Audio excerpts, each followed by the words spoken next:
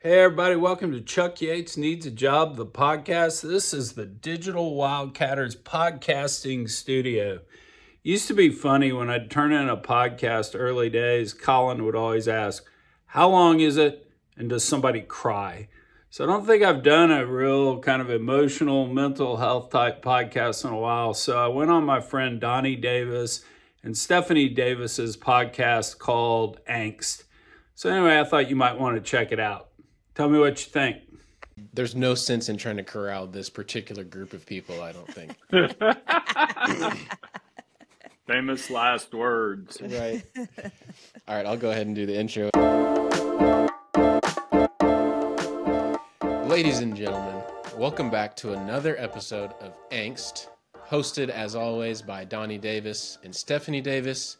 This week, we are honored and privileged to be joined by Chuck Yates, the galactic viceroy of energy, known by many, Nimble Fatty. You got to mention Nimble Fatty. On Twitter. Is there anything new is there any new nicknames that I'm missing?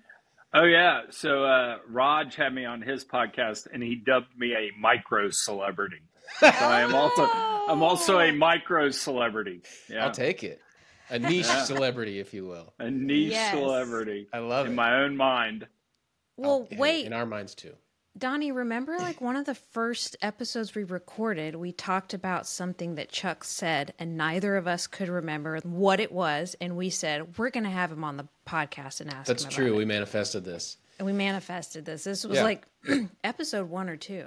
So well, it's something that I've shared with multiple people, and we'll probably get into that if we follow the outline. But well, fire away. What was it? It was when you were talking about the advice from your priest after your divorce in regard to a person having 4 marriages, and hopefully, one person. Yeah, that was one of the first conversations we ever had. Chuck, you brought that up. Stuck out to both of us. So 2 things on that. Number 1, Patrick would love to come on y'all's podcast, so I will set that up, and he's really great. Yeah. Number 2, it was really good advice because Patrick, when I was going through the mess, Patrick's like, hey, just so you know, you have 4 marriages in your life. It may be to the same person. It may be to 4 different people. But, I mean, you guys have been married a while. Things change. Yeah. You change as people. Responsibilities change. And you've got to adapt with that. And really the challenge for staying married for a long time is making those changes together and working at it. And so I thought that was great advice. And so I'm glad y'all talked about that because it really helps frame things. Well, here's the deal. We couldn't remember what they were, Chuck. What were they? Weren't they like different types? She thought that you had 4. You named them. Like 4 classifications of the marriage, like the way that it changes or something like that. I don't remember that, but she does. I could have swore you did. Ooh, I'm sitting here going, Mo, Larry, Curly. But one of the things Patrick talks about in the context of this, and so this is probably what you were thinking of, is if you think about your life when you're born and up to some point, your life is really a biography. And by that, I mean, it's about you, but you're not writing the story. Your parents are telling you what to do. Teachers are telling you what to do. Bosses are telling you what to do. So they're really writing your story for you. It's about you, but you're not writing it. And then at some point in your life, and that's, call it 35 to 45, somewhere in there, kind of the middle age crazies, if you will, you tell your boss to F off, and the world doesn't end. Or...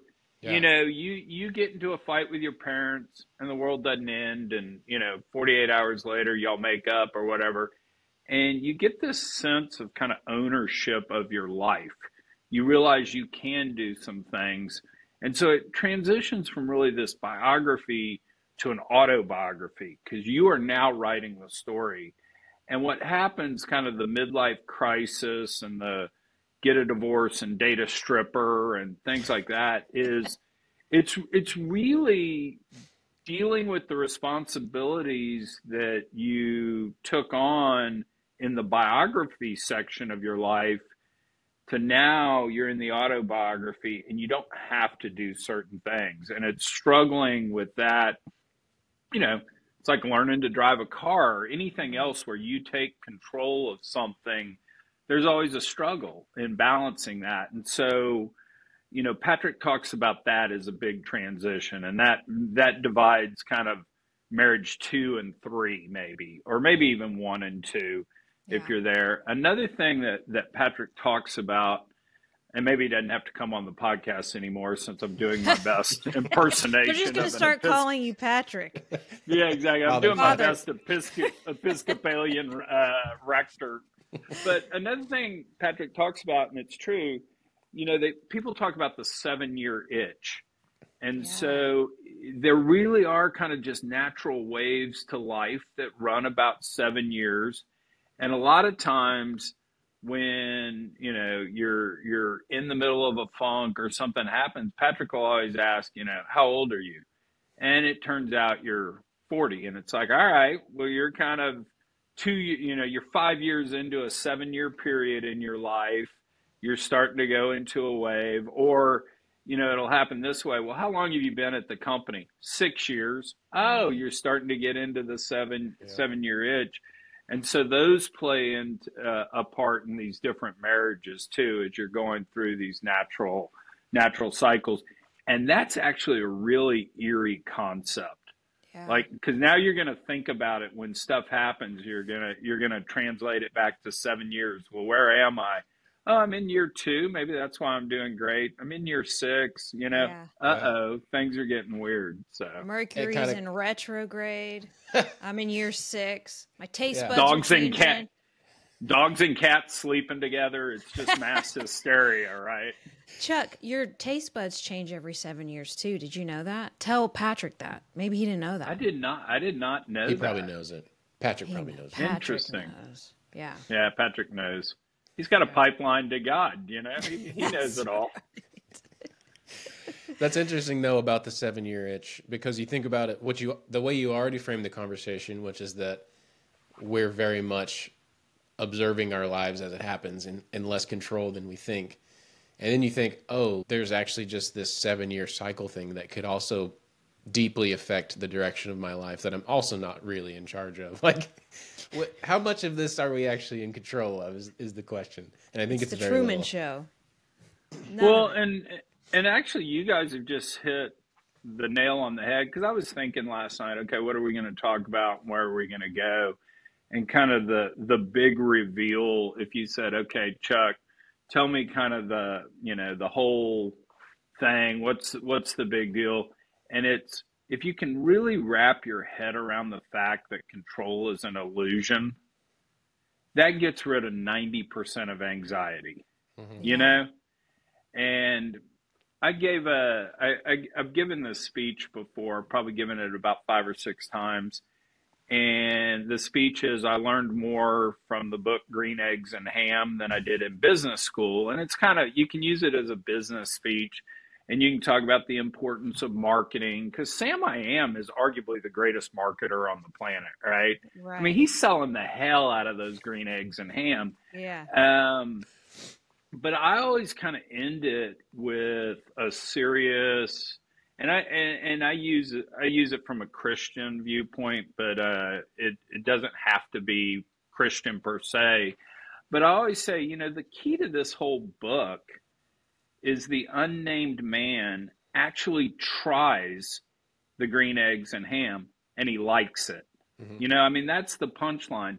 And I think the message to that is be curious, don't be mad. When you're in a situation, control is an illusion. The unnamed man is not in charge of that. Sam I Am is clearly in charge of all that. And it's be curious and ask why. Mm-hmm. And, when he finally succumbs and is, okay, sure, I'll try this, he likes it. And I think that is really kind of the key to anxiety, because anxiety is all manufactured in our mind. Yeah. It just is. It is not existent in the world. We know why we have it. Evolution said if you're not scared of the saber-toothed tiger, you're probably not going to be around. So, there's reason to be worrisome and about stuff. But I mean, I think you guys are hitting the nail right on the head. Because I have said every 6 months in my life, I really underappreciated how little control I really have. And I say that every 6 months. Every 6 months. Yeah, it's almost like the anti-narcissism. You just have to really sit there and go, it's just not about me, because it never is.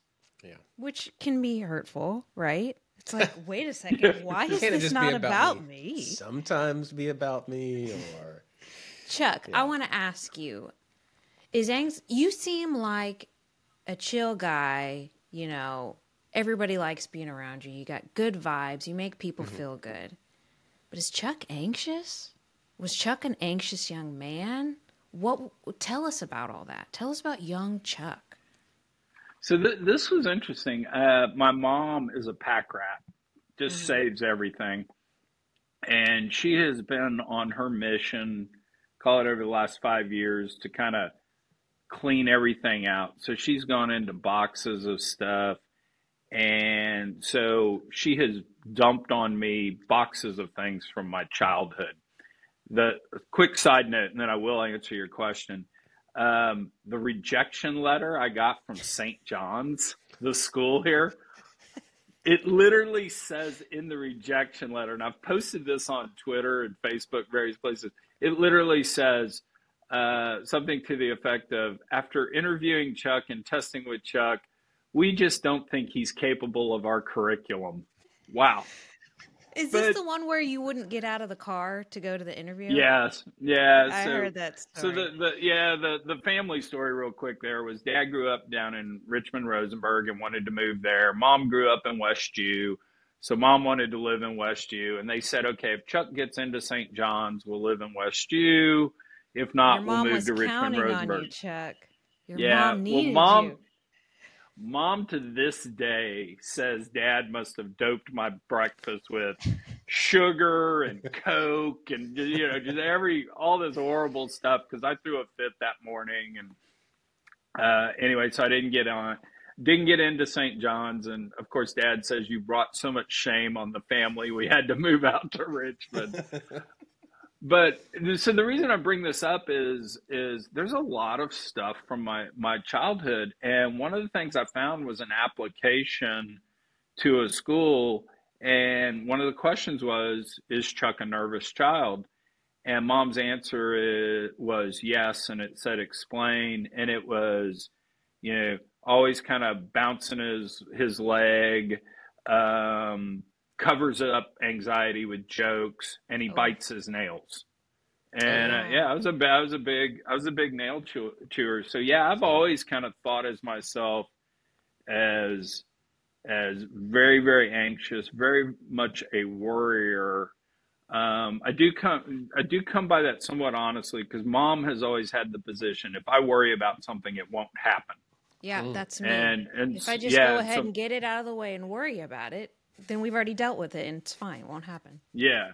And so I've always kind of felt myself very anxious and all. And I think a lot of kind of the post-separation divorce therapy, doing a lot of God stuff with Patrick has been about, realizing I have no control. And that really has done a good job of getting rid of the anxiety. And quite frankly, I just don't feel anxious anymore.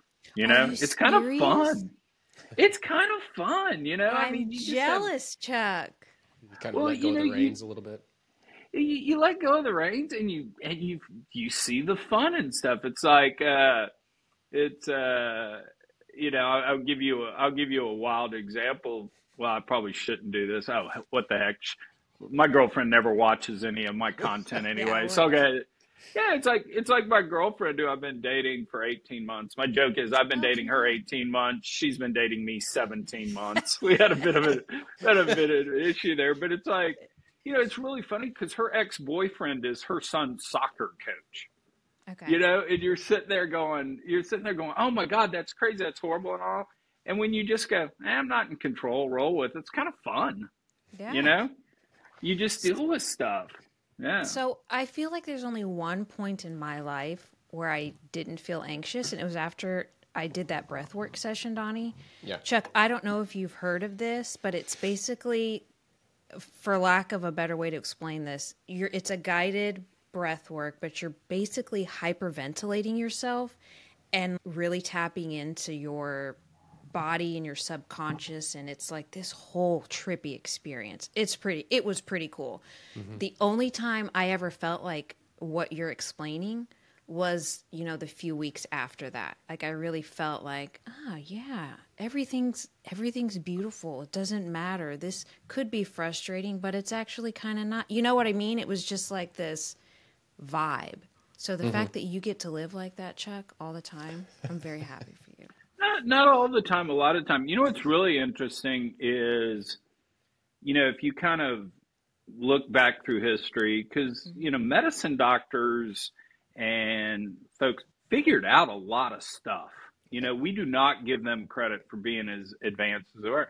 And yoga and meditation and all that sort of stuff.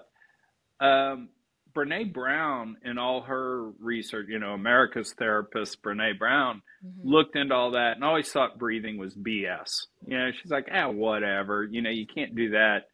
She went and hung out with the Navy SEALs for a couple of weeks. And I mean, of any people on the planet that have anxiety, it's the Navy SEAL. Oh, you're being shot at, you've got your dead buddy on your back, all the things you're having to do.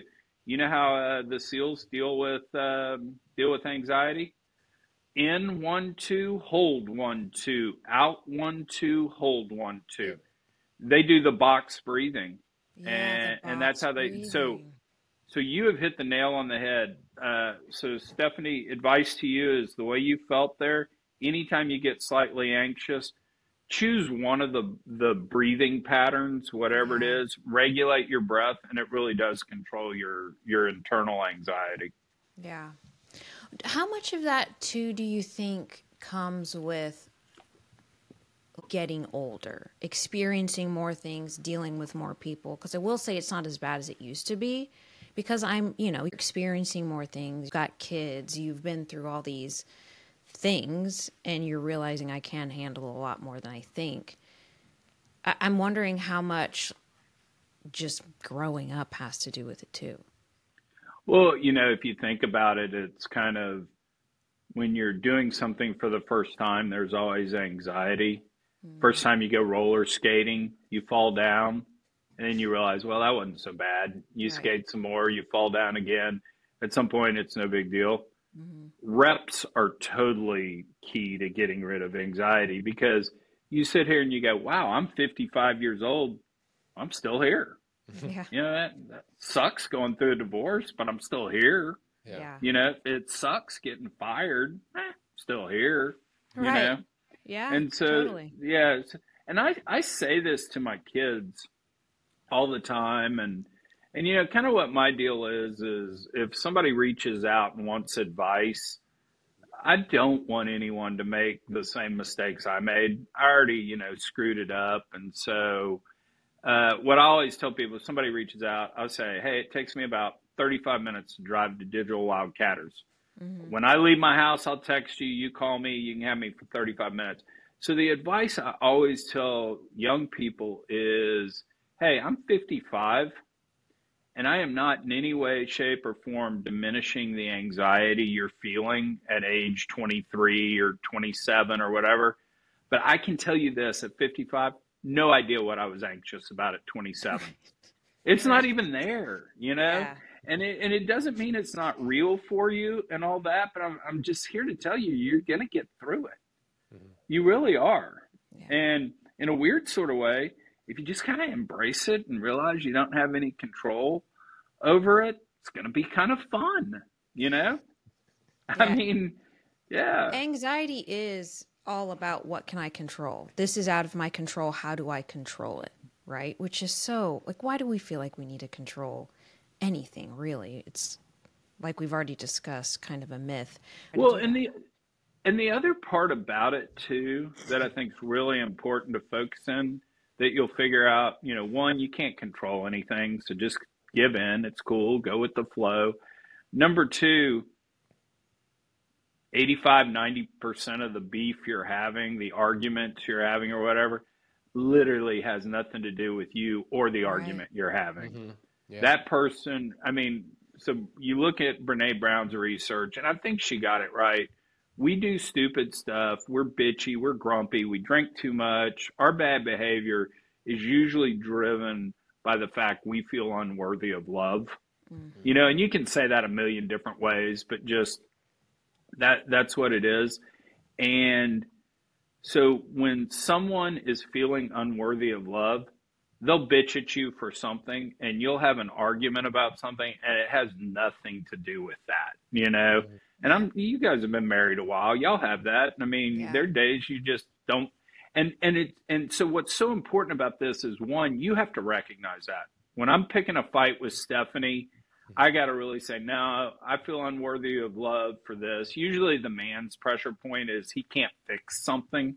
Yes. And and Donnie, you just have to man up and say, hey, Stephanie, I can't fix this, and it makes me feel unworthy of love. And as much as that sucks, because we're not wired that way, right? If you do that, that'll be better. And Stephanie, you need to realize when Donnie's bitching about something, it's like, hey, you're not bitching about the fact that I dinged the car or that I, didn't cook what you liked for dinner. What's going on with you? Why do you feel bad? What's going on? Right. And that, it's seriously, every time I sit there and I think, no, I'm arguing with Collin about something, it's Collin had a bad day. Right. It had nothing. Yeah. It has nothing to do with me. And if you can if you can adopt that side of the control ledger, maybe if we want to call it that, that's going to go a long way. Yeah, for sure. It makes you just don't worry if you're like, they're having a bad day, whatever. Yeah, not on me. So when you brought up Donnie, I'm sorry, I know you made an outline here, but I feel like we're just kind of flowing. But I told you it was pointless. Thanks. I didn't even see the outline. Yeah, Chuck didn't even read it. So talking about not feeling worthy of love kind of made me think about, I was recently laid off, and you have questions of not feeling worthy. You were, that's a big reason I know you, because of, you got laid off and became nimble fatty. You know what I mean? So I see on LinkedIn a lot lately of people getting laid off, and I have experienced it. Donnie's experienced it. Chuck, did you get laid off, fired? I don't really know that there's a difference except terminology, but I kind of want to talk about that for people that are going through that, how that can feel, and kind of how you get out of it and realize it doesn't have anything to do with you. Yeah. Kind of the shorthand I always give on that is shame hates words. So ultimately, when you're not worthy, you're feeling shame, embarrassment, whatever you want to call it. And if you internalize that and you focus on that and you think about that and you beat yourself up on it, it's exponential. Shame will just tear you to shreds. And unfortunately, because it's not easy to do, the only way you can come over that is to talk about it.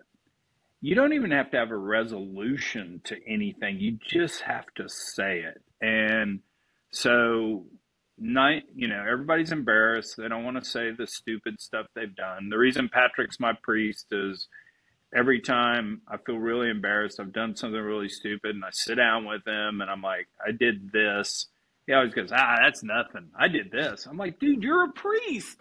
And he's like, I know, that's really bad, right? And I'm like, God. But so the thing you need to know about that in that moment, the shame you're feeling, is you got to go tell someone. You just do. Mm-hmm. You have to talk about it. You have to say how you feel like shit. You have to say about, I got fired because I got drunk and threw up one night, or whatever, whatever caused you to get fired, or, whatever. I didn't perform very well. My heart wasn't really in it. Whatever it was, you got to go tell somebody. And the two things that'll happen in that scenario is, one, 99% of the time, the person you choose to tell will give you a hug. Yeah. And Whether all you that's need. a mental hug, whether that's a physical hug. Yeah. If you choose to tell someone, they're going to be cool.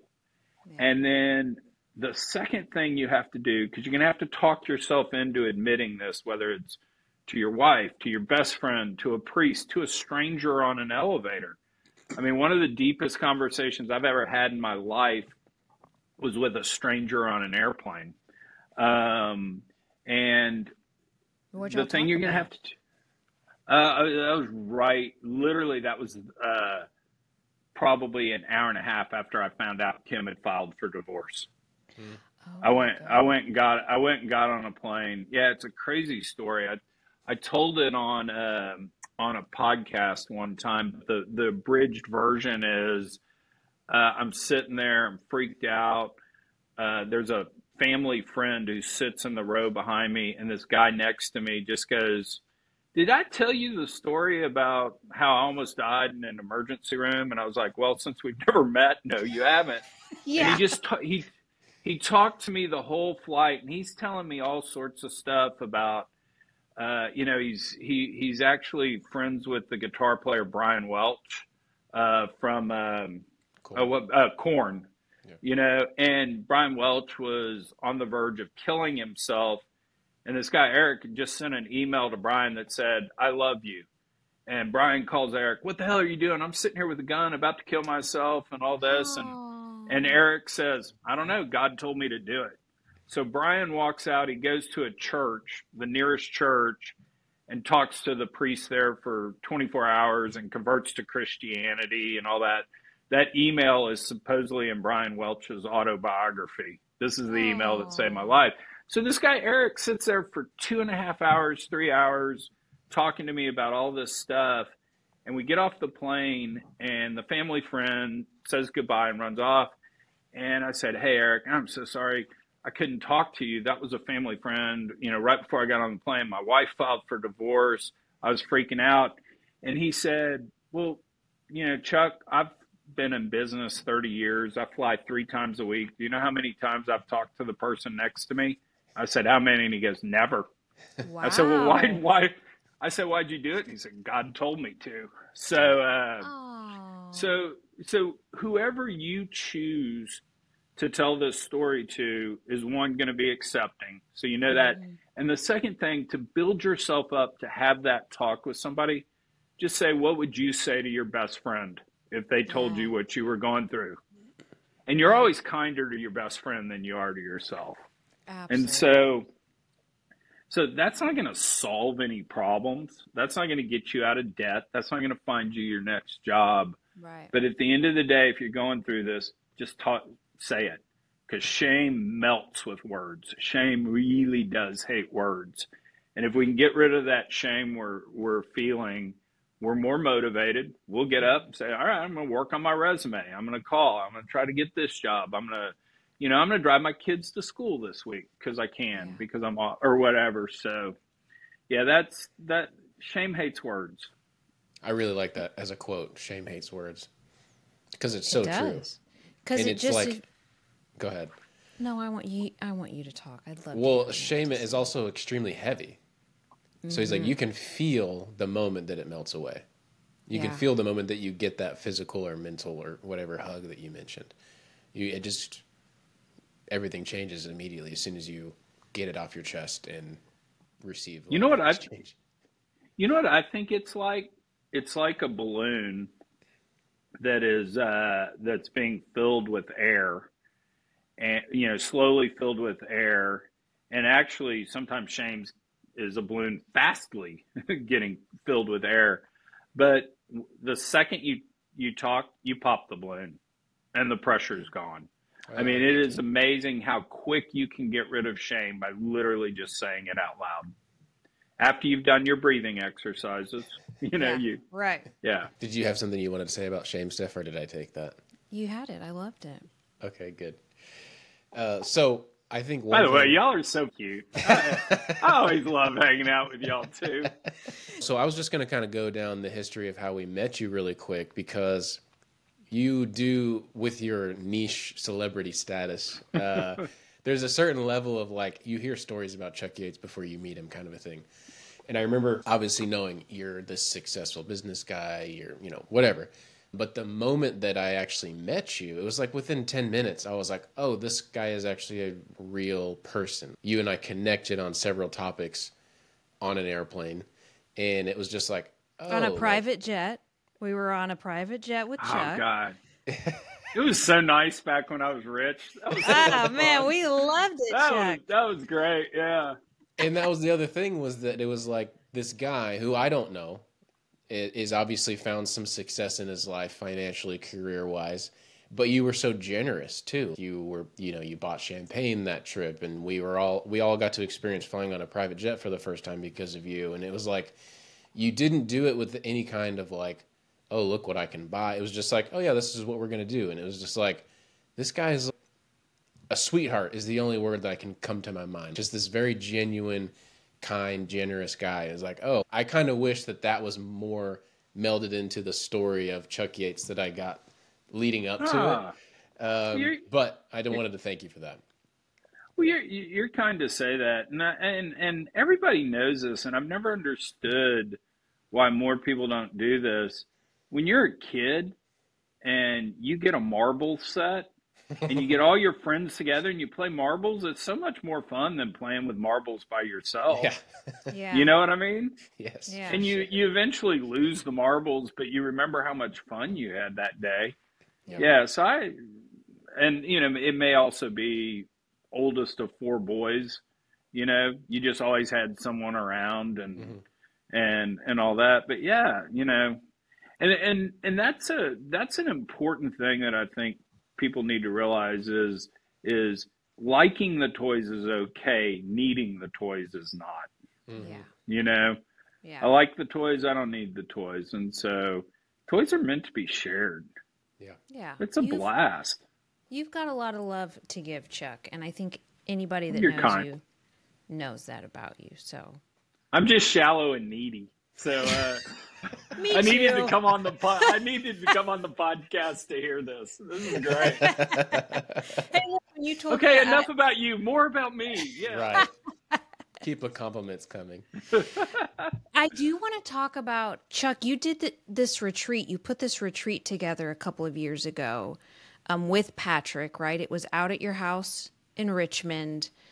And you didn't share any details about who was there, anything like that. It was very, very private and exclusive. But from what I'm remembering, it was basically a feelings retreat. If you've got heavy stuff, if you need support in that, from what I'm remembering, that's what that weekend was. Is that right? Yeah. So, when I originally started the podcast, I really thought it was going to be me, 13-year-old me, telling poopy jokes. Oh yeah, your podcast, Chuck Yates Needs a Job. That launched. Yeah, I thought I was gonna go be Howard Stern light or something and just tell jokes and all that. And the whole reason I had time to start the podcast and do it was because oil was at minus 37 and half the industry had been laid off. Mm-hmm. And what I found really quickly was nobody wanted poopy jokes, and people were actually responding to me kind of sharing my story and setting myself on fire every day on Twitter. And I wound up just getting a lot of reach out from people that kind of wanted to share their story. And, I was such a shit show that nobody knew, everybody knew I couldn't judge them. And so the podcast got way more serious and more kind of into mental health than I would have thought it would have, but it did early on. And just another thing that kind of just popped out of that is people were like, can we go get a drink? And I'd have a drink. And a lot of really prominent people in the industry just all the anxiety, all the worry. And so Patrick and I one day, literally just on the fly, I said, dude, come over and shoot a podcast tomorrow morning. He goes, yeah, what are we going to talk about? I go, we're going to organize a retreat at my house. And he goes, what's that going to be? I go, I have no idea. That's your job. So anyway, we wound up doing a couple of them. where we had people. It was kind of 48 hours, 72 hours at my house. We kind of walked around Richmond. We had dinner at Sandy's restaurant where we had a private room and everybody started telling their story. Uh, Literally, the prayer garden at the Baptist church in downtown Richmond is one of the prettiest places on the planet. It has the largest oak tree in Fort Bend County, and you're there at 10:30 at night. It's just beautiful. And so we would walk over there. We'd tell our story. We'd cook all our meals. I was like, okay, we'll go pick up breakfast tacos. Patrick's like, nah, we need to cook. And I was going, what are you talking about? That makes no sense. He goes, no, it's very primal. It's, and you're working together as a team and all that. And literally one of the biggest reveals where somebody was chopping onions laid something out. Hey, this happened to me. And you kind of realize that if you're looking down chopping onions, it's easier to kind of share something because you're not looking anyone in the eyes. But anyway, and Patrick led us through some work. And one of the cool things he did is he gets you to draw a family tree. And you start, these are my parents, these are my siblings, these are my grandparents, great-grandparents, and you start telling what you know about all those people. And you realize shit that happened 100 years ago is impacting you today. My great grandfather died of a heart attack at age 50, led my grandmother to do this. So one, you figure that out. And then and so everybody starts telling their stories, and you have, 70-year-old CEO of an oil and gas company who's still triggered by his 89 or 90-year-old mother. Everybody's crying at some point. Everybody's hugging at some point. But the coolest thing is the way you always leave it. The way Patrick would leave it is after we've shared all this stuff, gone through all this, Patrick says, okay, we went back, and by the time you got to your grandparents and great-grandparents, you were literally saying 3 words. I know these 3 things about this person. You didn't know much more. So tell me the 3 words you want your great-grandchildren to know about you.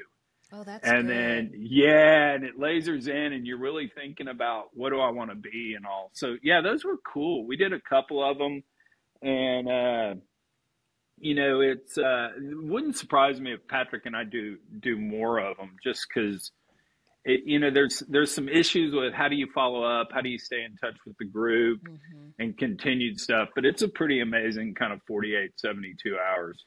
I think that's awesome. I didn't know that was the first I'd ever heard of that, but that's incredible that first of all that y'all kind of facilitated that, but that people came and opened up. I think that there is definitely something to be said about just people being together. There's like vulnerability just kind of like spreads in situations like that, and everyone needs it. So that's awesome that you did that.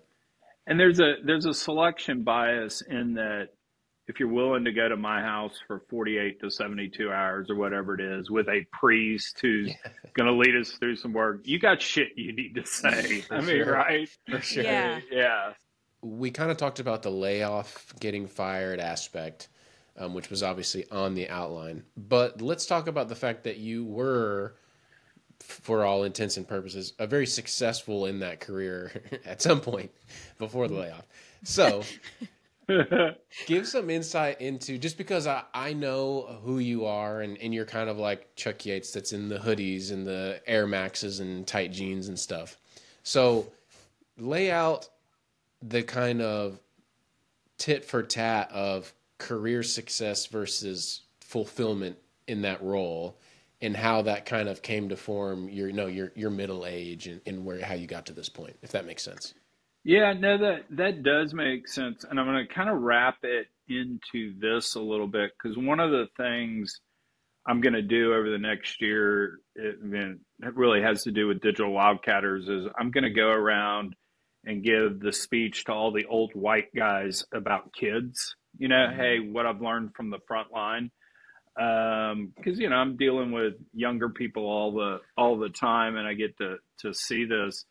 And I don't have the speech fully written in my mind yet, but I'm kind of thinking it through, and and all. And I think the big thing that it really turns on, that's a difference between my generation and your generation, you guys just get fulfillment from a much broader range of things than I did. I mean, literally growing up, it was, what is my salary? What is the name of the company on my business card? And then maybe at some point, what are the athletic achievements of my son? You know, I mean, that's literally what we were allowed to get fulfillment from. And, you know, kind of two things happened to me is I got fired, and literally when you get fired from running a private equity firm, you're just like immediately cut off. You know, it's not like there's transition stuff, but I mean, it's literally like you have no responsibility the next day. And the 72 hours kind of post that and not having any responsibility, I mean, the world just totally changed. I use this as an analogy, although it's not a great one, is my mom had a hip replacement surgery, and I went and saw her the next day, and I'm like, hey, Mom, how you doing? She goes, well, obviously I hurt because I've been splayed open and, you know, a bone ripped out.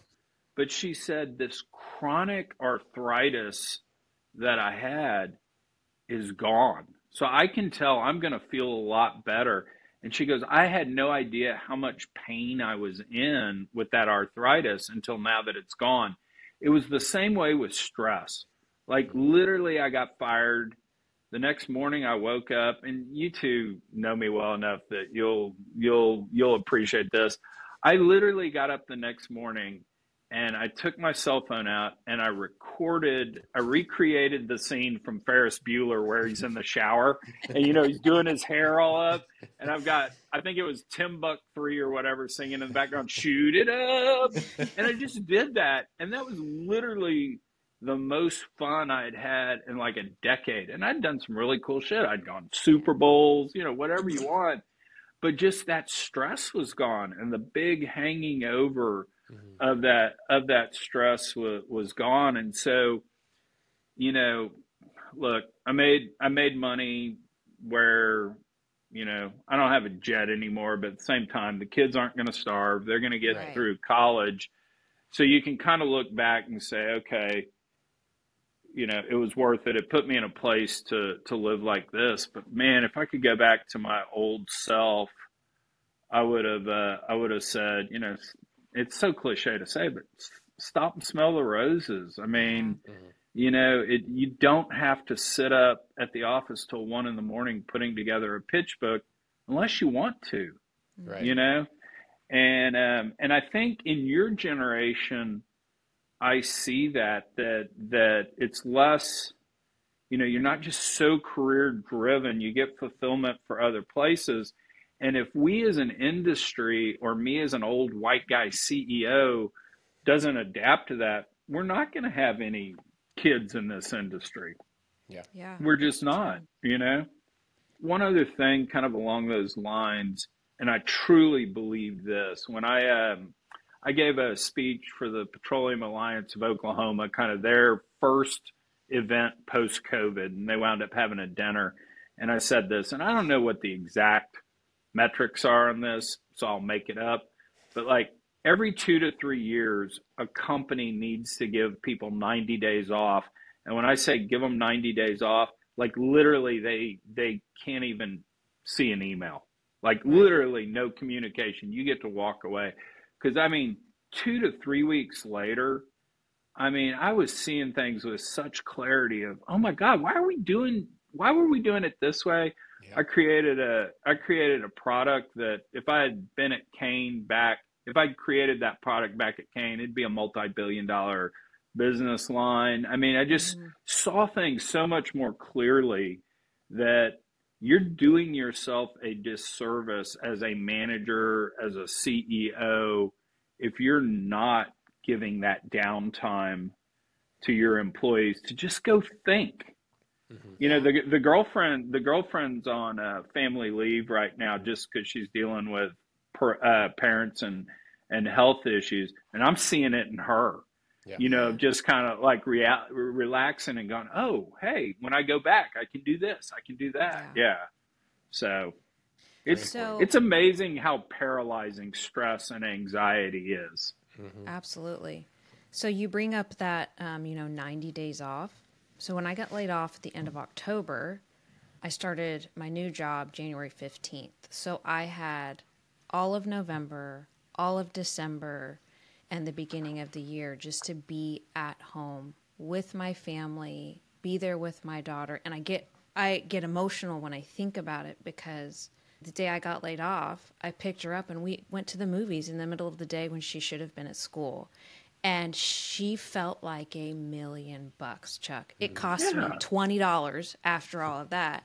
I felt like $1,000,000. You know what I mean? So having that whole time that I had off was, I just cherish it so much, because it was so good for our family, seeing how good it was for my daughter, and just not being stressed about anything, not having my mind in 100 different places instead of where it needed to be is at home in that moment. So I'm totally on board with that, Chuck.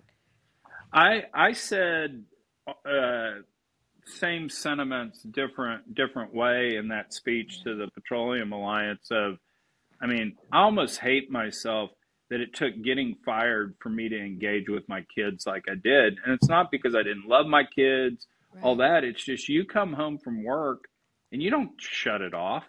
Yeah. But when you don't have a job, you can really engage with your kids. And man, my kids are amazing. And I won't tell Kane Anderson this, but I actually thank them for doing that, because I have, knock on wood, a really great relationship with the 3 kiddos and all. Yeah. And it was just because I could be there, and by that I mean mentally. I went to the soccer games. I did all that, but like truly engaging, and it was great. So I get fired, and you got to negotiate your separation agreement, and it's always, is there going to be a lawsuit over all this? And at some point, I don't know. Have you ever seen what Tina Turner did with the divorce from Ike?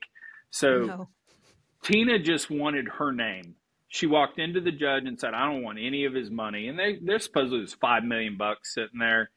And Tina was like, I don't want his money. I don't care. He can have it all. I just want my name, because people know me as Tina Turner. And Ike was, of course, well, that's my name. You can't have my name. And the judge is like going, you're crazy, because you can get all this money. Right. You can get all this money. And Tina said, just want my name. And judge said, okay, sign. So judge rules. Tina Turner, she walked out the door. She had $12 to her name. She walked to a hotel, like a rat infested type hotel. And she walked in and she said, hey, I'm Tina Turner. I don't have any money. Can you give me a room? I'm playing the Grammys in 2 weeks. They're going to pay me and I'll pay you back. And the GM was really cool. He said, Ms. Turner, it's an honor to have you, and you will never pay at my hotel. Oh. And he did that. But I was kind of at that point, it was like, I don't care. I just want my name. Let me go away. So I knew there wasn't going to be a lawsuit with Kane. Right. And quite frankly, there shouldn't be. We get along. In fact, I'm going to Miami and going to go have dinner with the CEO of Kane. And I told him, you're buying. But, it's going to be an expensive bottle of wine. But yeah, there wasn't. But, so it took a while to figure out that there wasn't going to be a lawsuit. So about 4 weeks later, had the kids in the car. And I'm like, all right, guys, Daddy has some news. And I go, I've been fired. And so Charlie immediately, just as Charlie's prone to do, just, kind of freaks out. And I go, don't worry, Charlie, you can stay in college. Yeah. So Charlie kind of exhales. And Sarah, who's my smart, thoughtful one, she's sitting there reading Dad, and she goes, okay, Dad's not too worried about this, so I must be okay. Mm-hmm. So she said, well, I guess we can't call you prominent businessman anymore. But and then, of course, my baby Kelly goes, Daddy, does this mean we can't go get ice cream? Oh, like, sweet baby. I hope you took them to get ice cream. We drove straight to get ice cream, but just, I can't tell you how the level of engagement was with my kids kind of from that moment on. And if you're not doing that, no wonder you're anxious. Yeah. Go engage with your kids. And no wonder, like, they're amazing. anxious too. You've got all And these that's- anxious Yeah. kids. By the way, that's all that they want. Like, they don't Yeah. care. It's not really about ice cream, even. You know what I mean? It's, Yeah. Yeah. No, that's exactly right. And you'll just find, I mean, and the more time you spend with your kids, you'll figure out what more and more a treasure they truly are. Mm-hmm. Even when they're mean, they're a treasure. Yeah. Sarah's the most brutal. I love Sarah to death, but she's just brutal. Yeah. So we're driving along one day, and y'all know the singer Jules, one of my really good friends. And so anyway, we're driving along, and Sarah's like, "Hey, Dad, did you and Jewel ever date?" And I said, "No, we've always just been friends." And Sarah goes, "Oh, so you screwed that up too?" Oh, it gets worse because we're driving along, and I said, "Well, you know Jewel, she likes her macho, swaggy athlete types." And Sarah kind of under her breath goes, "I guess that Peloton just doesn't match up." Oh, no. Chuck, do you still have your Peloton? I still have my Peloton, and it still Okay. doesn't match up. But anyway. Okay. When you do use it, who's your favorite instructor? You know what's weird is, oh God, what's her name? I used to always be is it Jennifer? I was a big fan of hers. But you know what I found is my metrics in terms of how fast I ride, calories I burn, do better when I watch TV on my iPad versus take a class. Oh, really? And generally with intense dramas. Mm-hmm. And so, You're just going. yeah, no. So I think right now I'm rewatching The Sopranos. Oh, yeah. We'll have during Breaking Bad, I was in peak shape. You need to do Ozarks too. That's a good one. That'll be a good Peloton show. Oh yeah, I have not done that, but I'll add that to the list. You'll lose 20 pounds watching Ozarks. Stressful. Perfect. Every episode, yeah. Nice. So there we jot go. that down, Ozarks. And it's Jason Bateman. Who doesn't love him? How can you not love Jason Bateman? I loved him since Silver Spoons. Oh, I don't know what that is. Do you, Donnie? Ricky, see, this is the age gap. Ricky Schroeder was a child actor, and that was his first starring role where his dad was really, really rich, and John Houseman played his grandfather. And anyway, Jason Bateman was the best friend. It was called Silver Spoon because it was the young kid dealing with being rich in kind of a normal world. We've hit on all of my points that I wanted to hit on naturally, just like we usually do. So I appreciate that. Chuck, is there anything that you want to promote? I mean, we talked about your podcast, but would you like to promote it? You are a professional talker at this point, so I think you have 3 shows you might want to plug. Oh, yeah. Get the list out. So Chuck Yates Needs a Job is, kind of long format Joe Rogan style podcast, have a guest on, and it vacillates between prominent folks in the energy business and then just stuff I'm interested in. Mm-hmm. Then I do BDE, Big Digital Energy, which we call the weekly summary of the energy business for people who think Jim Cramer sucks. And then, at Digital Wildcatters, we're doing a lot of stuff. We do energy tech nights. We're doing 6 this year. Oh, we're going wow. I Houston. remember when we just did one. Oh, I remember when it was all our budget to rent the Heights Theater, Oh, the good old How are we going to days. pay people next week? Yeah. But we're doing 6 energy tech nights. So it's Houston, Midland, Oak City, Denver, Fort Worth during Doug, and then Calgary. We're international. Oh, Mr. Very Worldwide. Cool. I love it. Yeah. And then we've got Empower coming up, our Bitcoin mining for the energy business conference. That's really cool. Yeah. Love that. So we're doing that. And then kind of the last thing I'll pimp on that front is we've got our knowledge share platform called Collide. Mm-hmm. And one of the things we've done, and this is kind of dumb luck, but I'll say we were thoughtful and we planned it and all, is we actually built an AI-driven search engine for all our content. So Okay. like we have 500 hours of content, right? Oh, yeah. Podcast, presentations at Energy Tech Night. So we built that and we were using it internally. And we were talking to a large E&P company. They go, "Oh my God, we'll buy that from you. We use your podcast for energy tech discovery in the industry. You know, That's we great. go watch your podcast before we meet with somebody." And so we've probably added another 2,500 of hours of content in it, and that's Collide Pro, and it's our subscription Hmm. service. And you know, you start talking about it, and people go, "Oh, you're building the Google of energy." Our AI stuff is getting so good. I'm like, "Nah, we're not No, Google. way better. We're the Chat GPT of energy." Yeah, And AI it's is getting it. and we're when you go query our database of stuff, our answers are coming out better than Chat GPT. So it's pretty cool. We're going to have a new version of Collide out because we released the first version that I call really really shitty, and then Hmm. we released the second version was not as shitty but still kind of shitty. Getting there. And the one we released in about 4 weeks, we spent a lot of time on, and like the chat functionality instead of Hmm. being Twitter or LinkedIn is going to be more Reddit Oh, type okay. The functionality threat. because Yeah. that's the feedback we got from the community is they really really wanted gamification, you know, Hmm. being Yeah. able to rate people and all that. And so yeah, that's what we're doing. The one thing I do want to say to you guys is what you guys are doing.